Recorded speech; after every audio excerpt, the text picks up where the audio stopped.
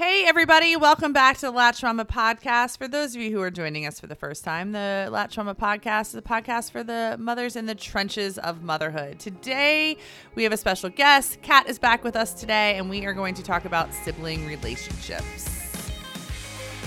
You're listening to Latch Mama Podcast. I'm your host, Melissa Wirt, busy mom of 6 and owner of LatchMama.com. Join us each week as we talk about pregnancy, breastfeeding, postpartum, and all things motherhood. Hi, guys. Hi.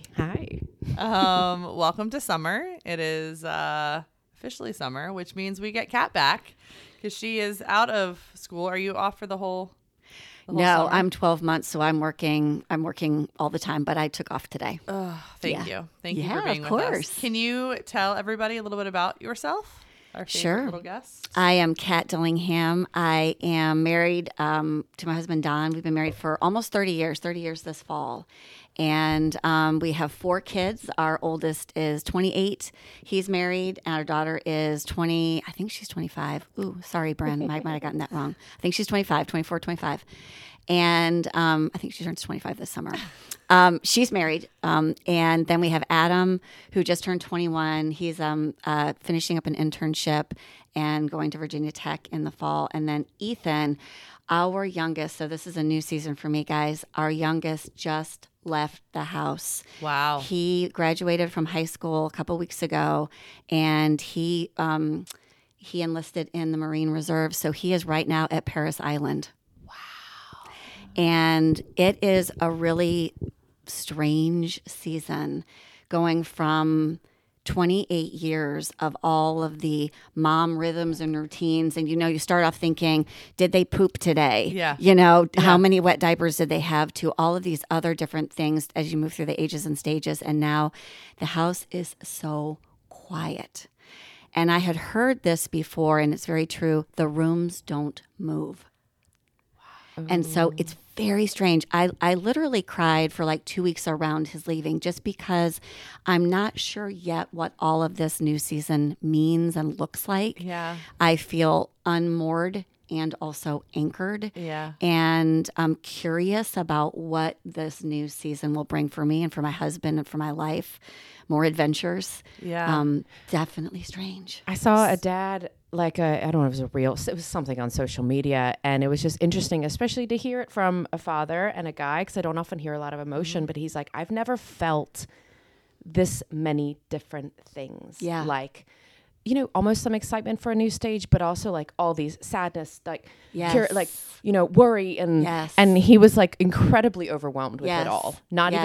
even knowing kind of which way to kind of think and feel and sit in, Yeah. So I can't imagine. Yeah, I think my husband's kind of going through that point. And when our kids were young, he was overwhelmed. I mean, it's overwhelming when you've got young kids. And, as they've left, he has appreciated each one in a new way. And just this morning, his voice filled with delight. And he was like, guess what? We have a letter from Ethan coming. And it's going to come this afternoon. He was so excited. I could hear that in his voice. So that's a beautiful sweet. thing for me to see that kind of shift in him, to really feel that gratitude for our children and appreciation for who they are. So this is why we love having Kat here. Kat is this beautiful shining light that comes in and tells us that it does change. Yes. I don't want to say that it gets better, because I think there are beautiful, beautiful parts of raising little people right Yes. now, and wonderful moments that I want to stay a part of. But it's really nice when Kat comes, because she kind of shows us what's to come, and gives us a perspective that we may not have yet, because we show up every week with you guys. We don't have any expertise other than the fact that we're in the trenches with you guys. Yeah. So it's really nice to have somebody who's kind of been through it, that's at a different stage than us, and, can offer another perspective. So I think what we're supposed to talk about today is all of those little kids and how they get along with each other and don't get along with each other, and what it means in terms of the rest of the world, and what they learn kind of within the walls of our homes and within those relationships, and how they apply those externally to the rest of the world.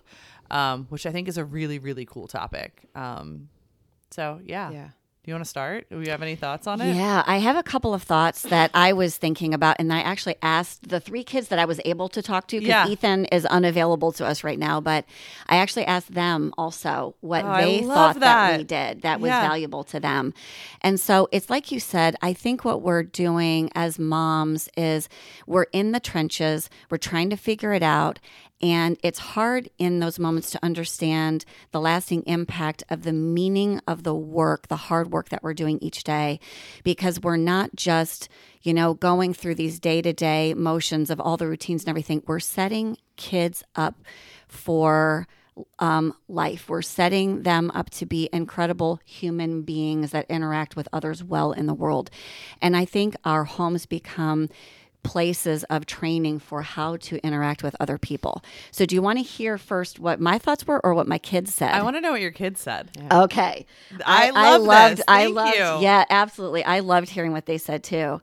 So one of the first things that they said was limiting electronics and creating opportunities for play and not spoiling them with very many toys. So we were really broke. Did you get them together to answer this question? No, I dropped this. We have a family chat through Facebook Messenger. Okay. So this was Facebook Messenger? Yeah. So this was one of my kids. That was his whole thing was like. Was this the oldest? Yeah, it was. And so we were the brokest. Through his life. Okay. And so we didn't have a lot of money to buy all the things. And I was just, being an educator and, doing a lot of my own study on child development and things like that. I have been very, very concerned about time on electronics, just personally. And so that's one of those things when my kids were younger, I was trying to be very intentional about. And so from his perspective, what the value add for him was it created these forced interactive play experiences with the siblings. And the fact that they didn't have a lot of toys forced a kind of creative interaction between them. It's really cool. Yeah. So awesome. Yeah. I have a question. I want to hear more on that. Yeah. But my question is, so they're now mid-20s. Yes. So this would have been 10 years Yep. ago. Yeah.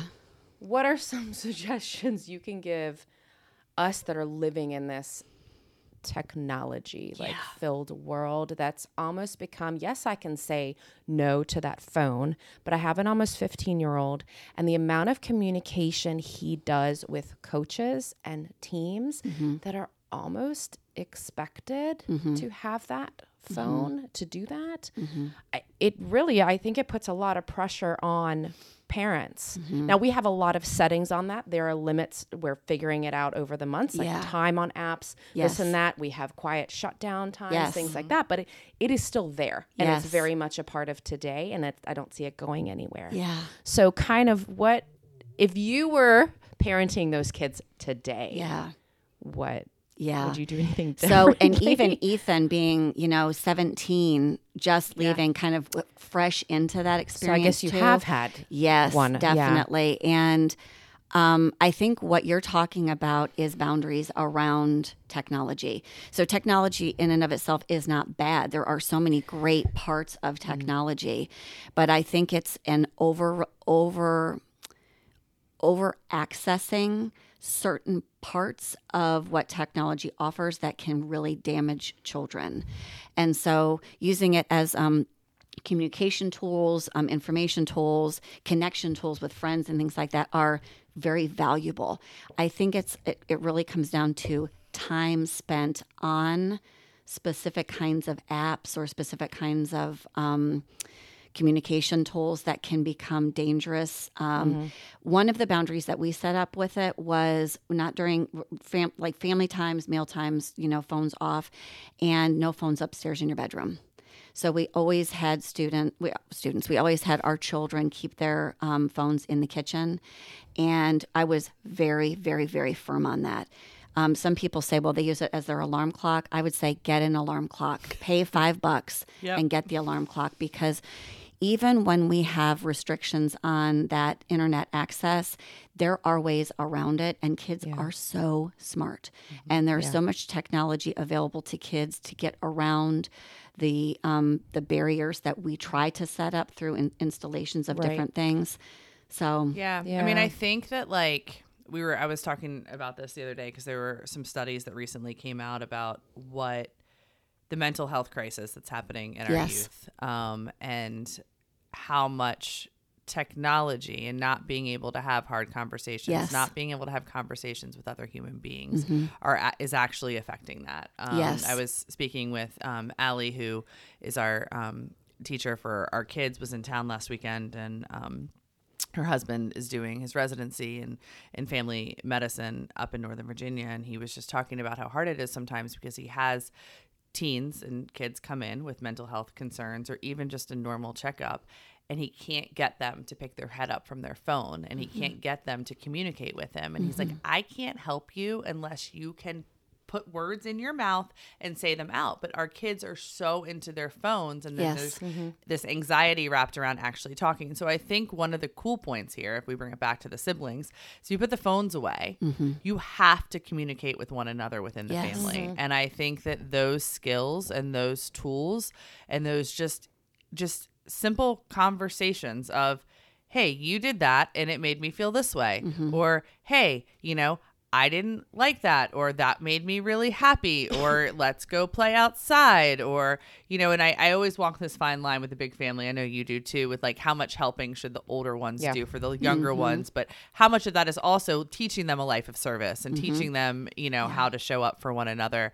But I'm so thankful for those relationships because the phones go away, the electronics go away, and suddenly they're in these situations where they do have to, work through, the different conflict and different feelings. Yes. We just had this conversation the other day because we're kind of transitioning into the summer, which is another reason why I would love year-round schooling, but we don't. Anyways, so we just had this conversation, and Nora's like, I'm bored. And I'm like, great. I love that word. Like, this is your opportunity, because she gets, it's on like a parent, kind of settings account. She gets an hour a day where she goes and watches like horse videos. Like she's all into horses and stuff. So she gets that. And I'm like, okay, what else are you going to do? I was like, make a list. So she spent like a whole day making this like calendar list and all these things. And I'm like, girl, go dig in like the jewelry supplies, go do all these things. Yes. Like, I love when her and Nellie, cause I have 6 and they all share rooms, which they were always share rooms. But I also think that brings them together as well. Like they cut up balloons and make Barbie outfits and fabric things. And and I'm like, go and do that. Like it's amazing. Go and be bored, go and be creative, go and make a mess. I will overlook it. Like, And I would say, I love what you said, go and be bored, go and be creative, because the creativity will come from boredom. Yes. And I love that you have set like that hour time limit on it, which is, it makes your life harder, but it's so much better for the kids. And I used to do those same type of things of setting a little time, maybe in the morning, a little time in the afternoon, and then that rest of the time is going to be filled with other kinds of things. But they can't get creative unless they are bored. Right. And I think it's so funny because we were talking about this earlier too. I think teaching kids at this age what to do when they're bored creates those neural pathways of what they're going to do later when they're bored. Yes. Like, do we go for a walk when we're bored? Do we turn to creativity? Do we draw? Do we read? Or do we go find social media, which can pull us into negative land and comparison land? Do we go shame people? Do we go snark? Do we go do that? Or do we teach our kids what the healthy things are to do when their brain needs that quick fix of something? Exactly. And I think it's just so important to really be present at this age and really try to help them know what those options are. Yeah, that's so good. One of the other things that came up from my kids is these are kind of intertwined, so I'll share what the other 2 kids share because they really go together. Regularly scheduled family times and routines that build habits of connection and relationship and memories. Can I just pause for a second? Your kids are not that old. And the fact that they can show up in a family message with the depth and the clarity of naming the things that they know matter to them, like, hats off to you. I couldn't do that. I mean, I could do that now after like significant years of therapy and work on myself, but I couldn't have done that at that age. So congratulations. Well, Good job. I love and value all of that and the input and the reflection that they gave to this. Yes. That's amazing. Yeah. You know, that's because of you. Well, thank you. Realize that? Okay. I just wanted to make sure you knew that. I think you're incredible, but I also think you'd be the first to say, my kids were normal kids at that age. They probably complained about the things. Oh, 100%. You know, Yeah. I'm sure. Yes. It was not this Yes. picture perfect No. teen years, No. young kid No, at all. Not at all. And in fact, as I was reflecting on that part of the routines and the family nights, like we had Dollar Taco that my husband started, because I would work nights in one of my previous jobs, and my husband started this Dollar Taco night every Wednesday night. We had every Sunday was family time, and we did an activity together along with eating a meal together, and we generated those activities together. But there were so many Sundays where I was like, our family is so dysfunctional. Yeah. I want to cry. I want to run away. I want to leave my family. So it's about seeing like there is value in just pushing through those hard love things that. and continuing to that. be intentional and doing it anyway. Yeah. When they were broke, or when we were broke, when they made us broke. No, we were broke anyway before we had them. But we couldn't afford to do vacations. We did camping trips, so we would put up our tent, and there were so many times where I was like, the torrential rain is coming down. And there was one year that my husband had just rescued some baby squirrels, and those baby squirrels came on the camping weekend with us in the tent. I love and this. every couple of hours we had to boil water so my husband could feed the baby squirrels. I'm like, why is this family like this? And I love it. and sibling, Yeah. bickering, Uh-huh. and like we forgot we didn't bring enough food or whatever it would be. But somehow in all of those messes, what is stored in the minds of the children and in me and my husband is some of those really beautiful moments of connection and laughter, and even the shared experiences of being in the pouring rain and the tent's getting ready to blow off the hill and we're hating that moment. It becomes a shared experience that we can laugh about later. Yeah.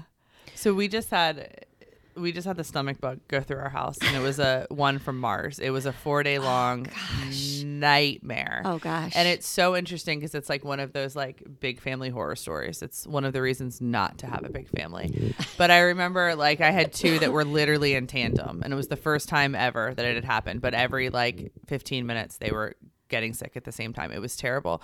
But I remember looking at Eric, and like there becomes this part where like you're so far in it that you can't get out of it. Yeah. So you might as well smile and Yes. realize like you're going to get through it. It's going to be okay. Yep. But like just wrap your arms around the experience and the love and like the tent Yes. blowing away, like, and the baby squirrels. Like you just have to Yes. look at the madness that Yes. is life sometimes. Yes. And just embrace what you can find to Yes. embrace. I think that is a key thing of embracing those moments, the good, the challenging ones. They become shared memories and Yeah. stories to reflect on and laugh about. We had one year where our family night activity, it was like in the winter, and we turned all the lights off in the house, and we were playing flashlight hide and seek. And so, the house is completely dark except for this flashlight, moving around depending on who's holding it. It's like wildly moving around or slow and steady. And the doorbell rings, and I go to the doorbell. It's the police officer. And the neighbor behind us thought we were being robbed. So, love like, that. that is a shared memory for our family Yeah. of like, wow, Yeah. how often does that kind of thing happen? So great. But it's so funny to listen to like the kids now that they're older and they can think back on experiences Yes. and they can talk about memories. Yes. Because it's just so interesting because so in the middle of all of this disaster that we've had going on in our house, Nathan asked about Caroline, which was a very interesting thing. Nathan's the oldest, Caroline's the oldest girl. They knock heads quite a bit. They compete for a lot of things. But at one point Nathan's like, "Is Caroline okay?" And I was like, "What?" I was like, "Did you just ask about your sister?" And I was like, "Oh my gosh, Melissa, just leave it alone. Just answer the question." But then I go, "Hey, that was really, really nice of you to be concerned about Caroline." He's like, "No." He's like, "I just want to know if it's going to be over soon. Is it going to be over soon? Is she better?" And I was like, "Oh, I should have just remembered. I should have just left it be and left it like be the memory." But But I had a thought to like what you're saying, and I'm thinking of just those times where everything is just so dysfunctional. You have newborns, you have no sleep, you have nothing, and literally everything is in chaos. There really is no family time altogether because, you know, it's just absolute chaos, and you feel like you're never going to have this. So why try? Because it always is a failure, and my kids are going to complain. And I do want to say, like, just keep trying, even if it is once a month.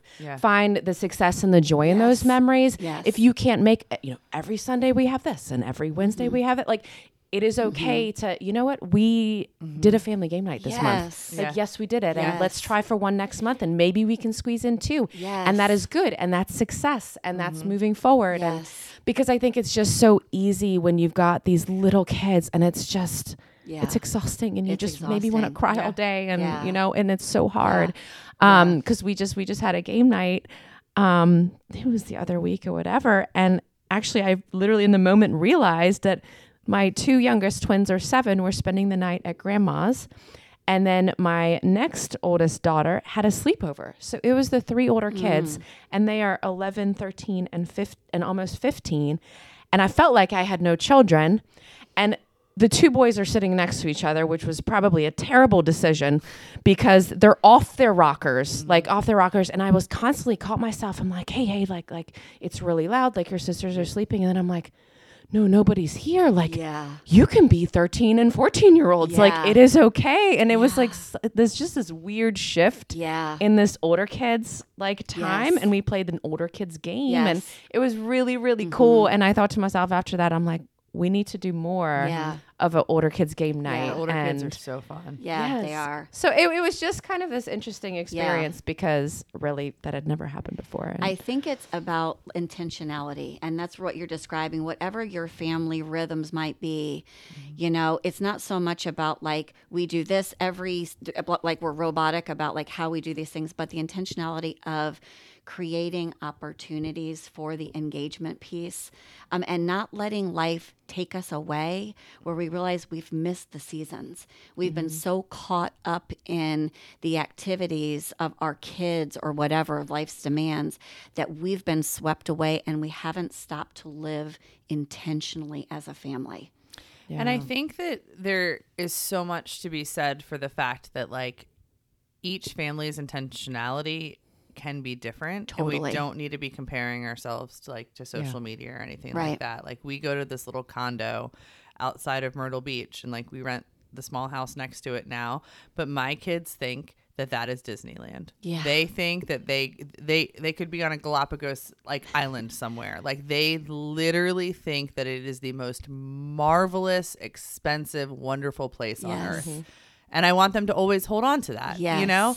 So it's just, but you know, there's other people going to Disneyland and doing all of this stuff. And it's so interesting that like Catherine grew squash in the garden. It was what, a $5 plant. We put it in some dirt. That will be her memory. She goes out, she takes care of her squash plant. We brought squash in, she ate it. Like, it's just so cool how the littlest things that you do together as a family can be just such marvelous memories for them. Your hair's stuck on your mic, so it looks like I'm just like going to a fix beard. it for you. Yeah, there you go. It's like my tattoo on the back. I think what you're talking about with that squash too, that's the part of that my oldest was saying about like not spoiling children. Because there becomes an expectation that kids have of, I need to have all of these things in order to connect with you. I need to have all of these big experiences to make memories. And it's really sometimes the very simple things that will make the biggest memories for our children. Yeah. God, I love that. Yeah. I agree. Yeah. Like, the one thing I always hear from my kids, at one point we did this Wednesday movie night. Now, sometimes it works. Sometimes they would hit on like after hours and it just wouldn't work. But it is the one thing that I always will hear from them. They're like, Mom, it's Wednesday. Yeah. Like, and we would get like a couple of things of ice cream from Aldi with like some toppings. And it was like this big, Mom, it's movie night. And I'm like, we're not even going like to see a movie. It's like literally something free on Amazon or something. But it was movie night. And Being together. Like Yes. trying to So like, that's what they remember. And they create this little like family. Yes. Like, and I know, I guess it is a family, but it's like this little like my little lion cubs, and they all have different relationships with each other, and some days they're off or whatever, but those moments where one meets the other one and what like that other one needs, like or maybe gets in front of me on my way to go do, but then like they do exactly either what I would have done or they can sense what that their sibling needs.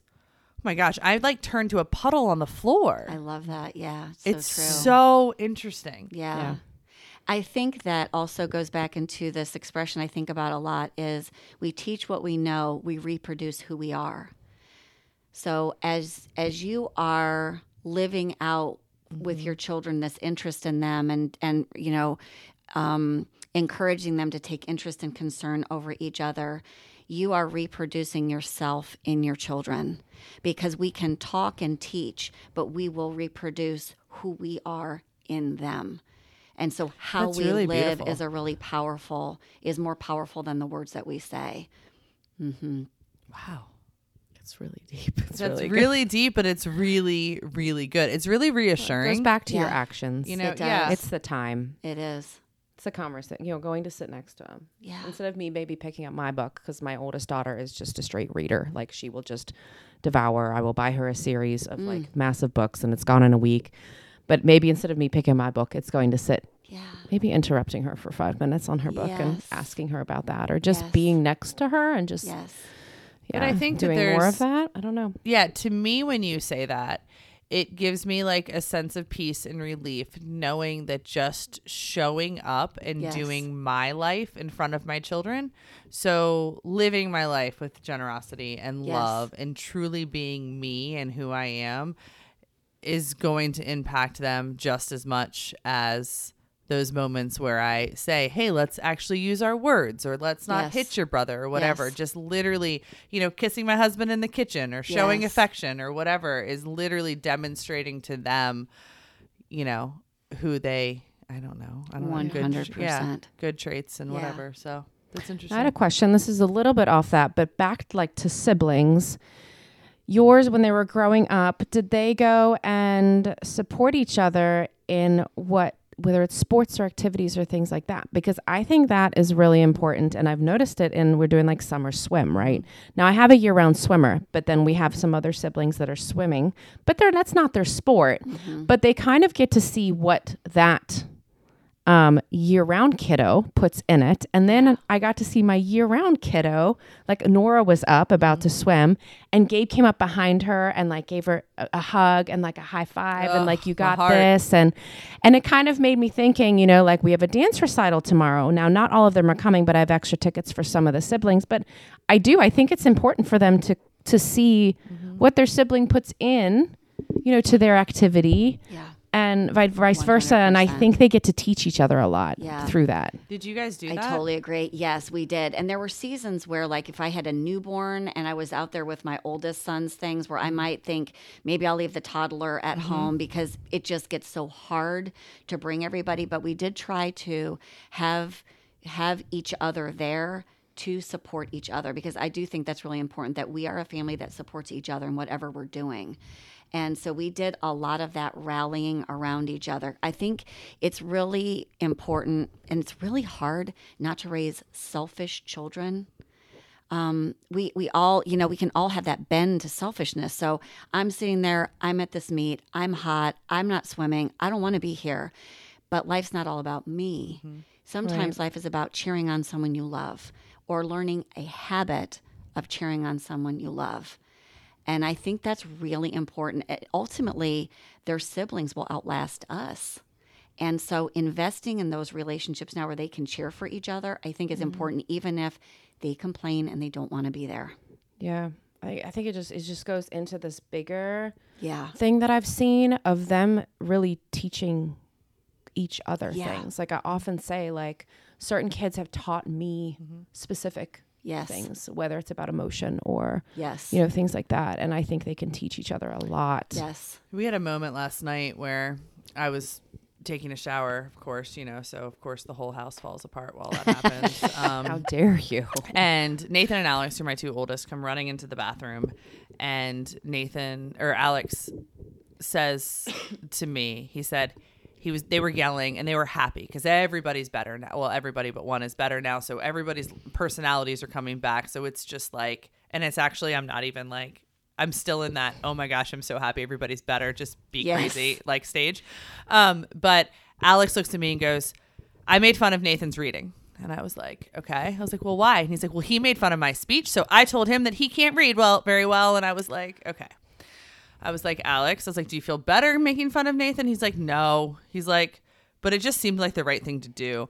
And like, they made up and they were laughing and it was fine. But it was like this, Nathan hit him with the low blow from some place that he works on, and they both each have their thing. Alex still goes to reading at age 9 or speech at age 9, and Nathan has a reading tutor, and, they go back and forth on the fact that they both have to stop their lives to do these certain things and work on it. And we talk about how everybody has things to work on. Yeah.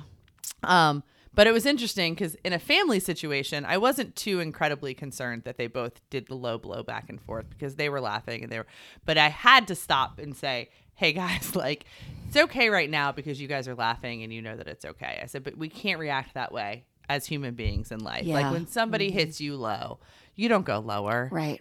Like, we're going to embrace it. We're going to say, like, let's talk through this. Let's try and go a little bit higher with it. But it's just so interesting because they are going to act differently, right? At home when they're comfortable, when they feel safe than they are out there. And I think balancing the fact that you don't just hit somebody when you really don't want to come up with your words as a toddler. Yeah. Like as a 4 or 5 year old, when you really don't want to say, that made me mad, and instead you just smack your sister across the face. Like, are they going to do that if they were in school? I don't know. Hopefully not. But you know what I'm saying? Like it's the balancing of, hey, we're going to discipline this because at the end of the day, that was something that I was reflecting on. What you did was something I thought it did add value to the relationships that the kids had, is trying to not act as a referee, but act as a facilitator between the two. Yep. So what you did was you were asking questions about and having them identify feelings and talking about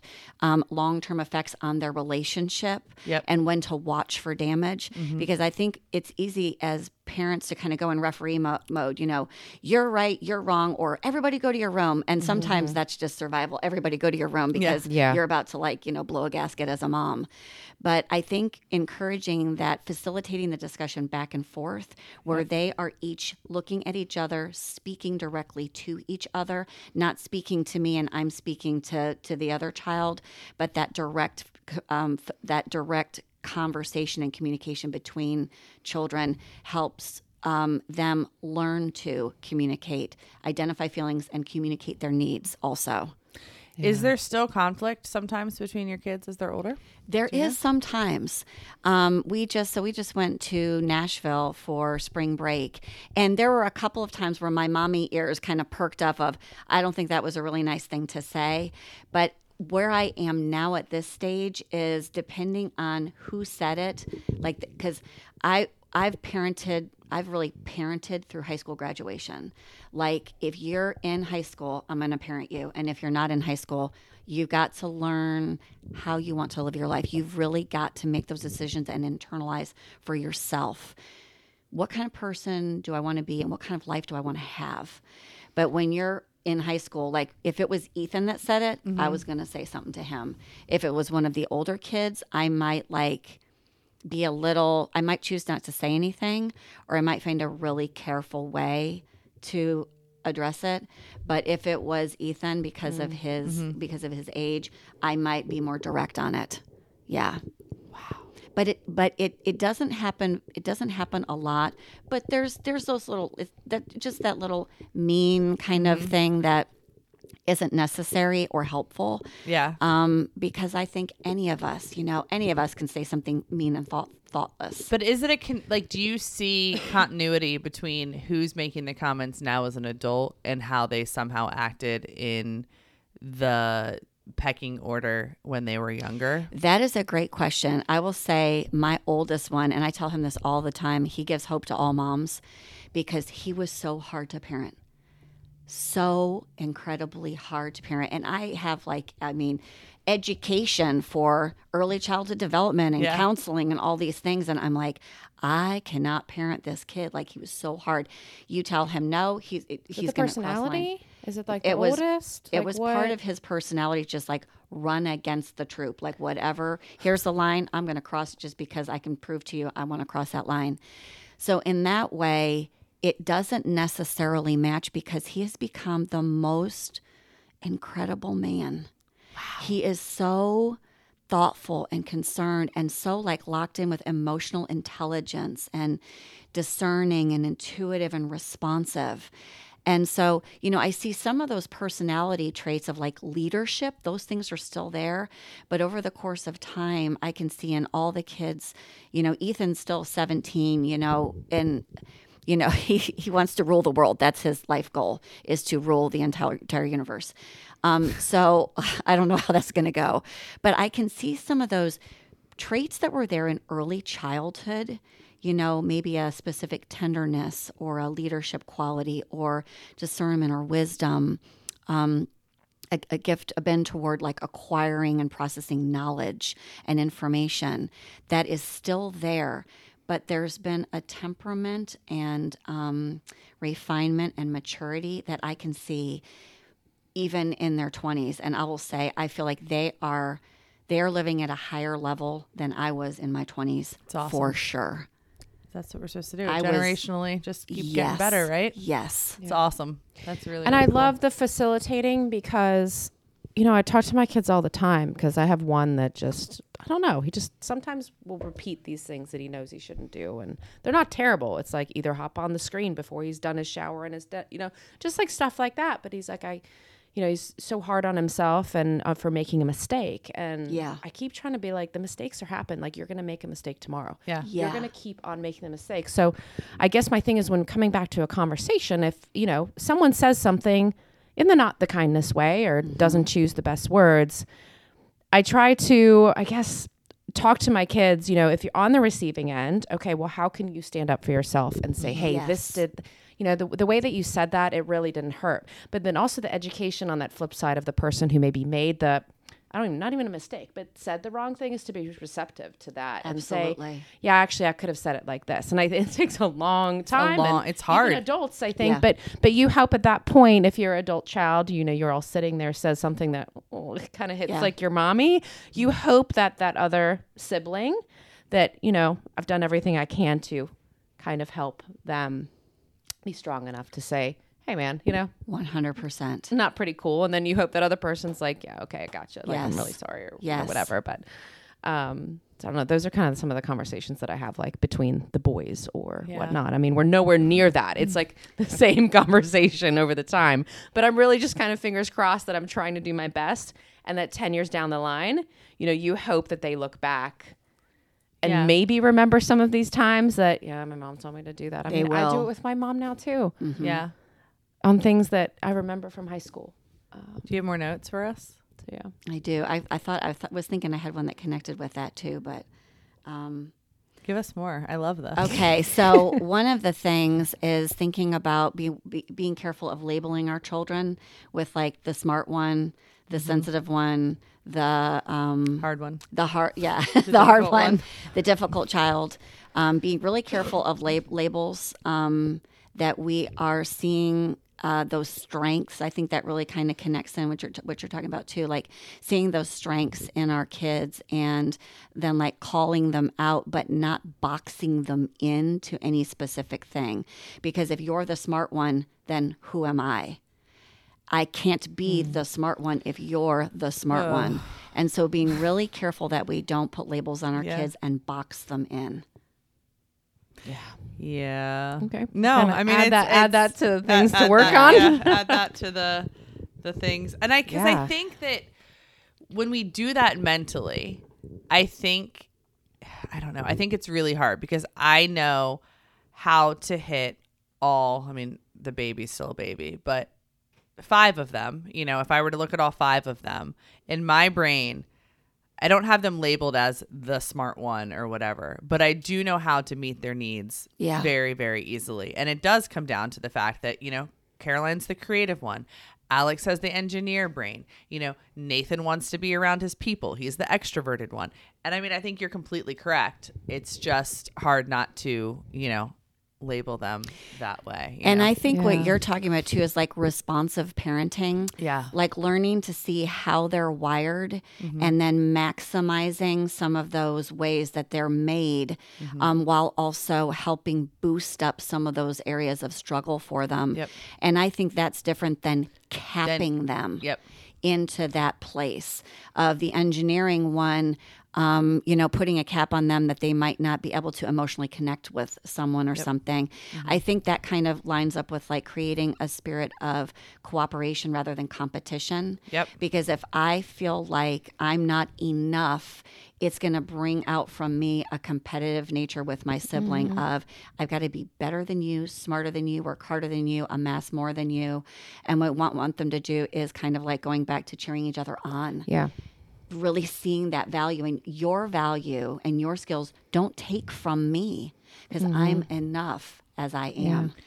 We always have this, and I don't know, maybe it's saying the wrong way, but kind of celebrating the differences, noticing the differences, because I love that they're all different. Yes. And I think, you know, I have a couple that'll be like, what's wrong? Like, why do I do that? Like, so-and-so eats all these foods and I don't, or I always get, you know, really emotional about things, but my brother doesn't, and things like that. And we really talk about how differences are 100% okay and like to be you and things like that. And then I think this goes back to where our kids can teach each other things. They can help them be more aware of certain things and, you know, vice versa. But it's just such a good point about trying not to box in. You can work on all the things, but someone might be really strong in one area. Yes. I have a question before we wrap up. So I feel like the three of us are talking about a way of parenting and a way of kind of like, you know, building our families and stuff that may be a little atypical in kind of society now, like in terms of just making sure there's family time and making sure that like there's really a commitment to being together and building those relationships, where I feel like a lot of what I see in terms of other families or other moms or is like this competitive, like, no, you must go to swim practice at night so you can be the best swimmer instead of having family dinner. And I know Eric and I default 99% of the time to, no, we're going to be together because this is important to us and this is important to how we raise our kids. So like, you know, hey, we're not going to cancel movie night tonight because swim practice was canceled this morning and it's tonight. We're going to actually have time as a family because the family comes first and our relationships come first. Do you have any advice on how to kind of navigate choosing family and togetherness over this very super competitive like world that we're living in right now? I love that question, Melissa. I think it is really critical that we all reflect on that because it's all about where are we going? There is a documentary that I saw when my oldest was a freshman in high school. It's called The Race to Nowhere. And if someone is struggling with really looking at this performance orientation piece and we got to be the best and I got to get all these, they can't lose traction. We've got to make sure they don't lose any seasons of sports. They got to be traveling. We've got to have every kid and everything and doing all the things. I would encourage that person to watch that documentary. It is haunting. And when I watched it, I cried because I could see some of myself in that mindset and it is toxic and it's destructive. What I can see on the other side of being in the middle of that is that so many families that I was looking at the outside of their families during those years and thinking, wow, how are they producing this kind of like high competency in this particular area? And it was just like, man, their child is so athletic. They've got straight A's every year, all the years.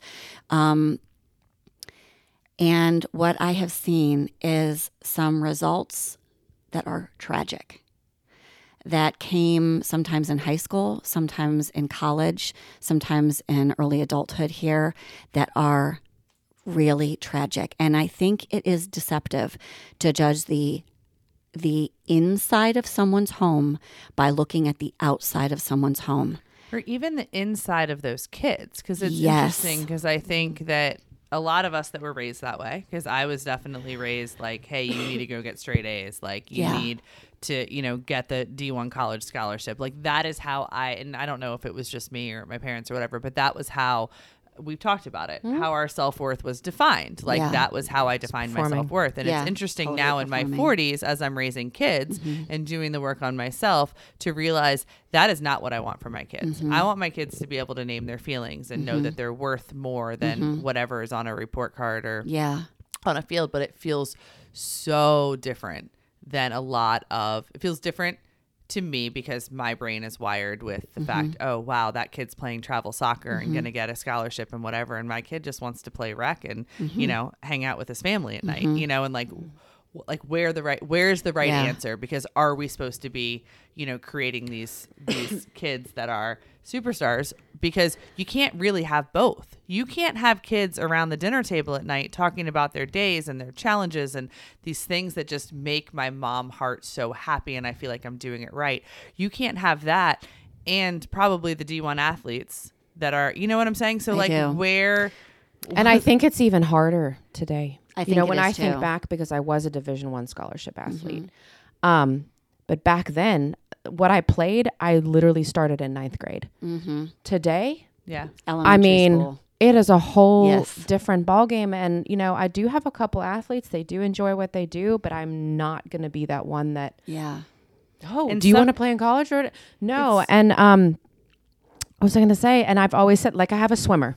Now, honestly, in my opinion, swimming is his therapy. It's not just a sport. So I'm hoping that he will continue to swim regardless of what it is. But he doesn't go, honestly, the expectation of the week. And up front, I say, this is what we can commit to. Not only because we have 6 kids, but also because this kid could get burnt out. And I need him loving that water for his brain, for his physical, not just the sport, as his therapy. But it is so hard these days with the expectations, I feel like. But it's so hard because I look at Lindy right now in this moment and I admire you so much for that parenting decision. But then there's this other side of my brain that says, holy crap, he is so talented. And are you wasting his natural talent? He could be an Olympian. What happens if he was practicing twice a day? And that's this side of my brain.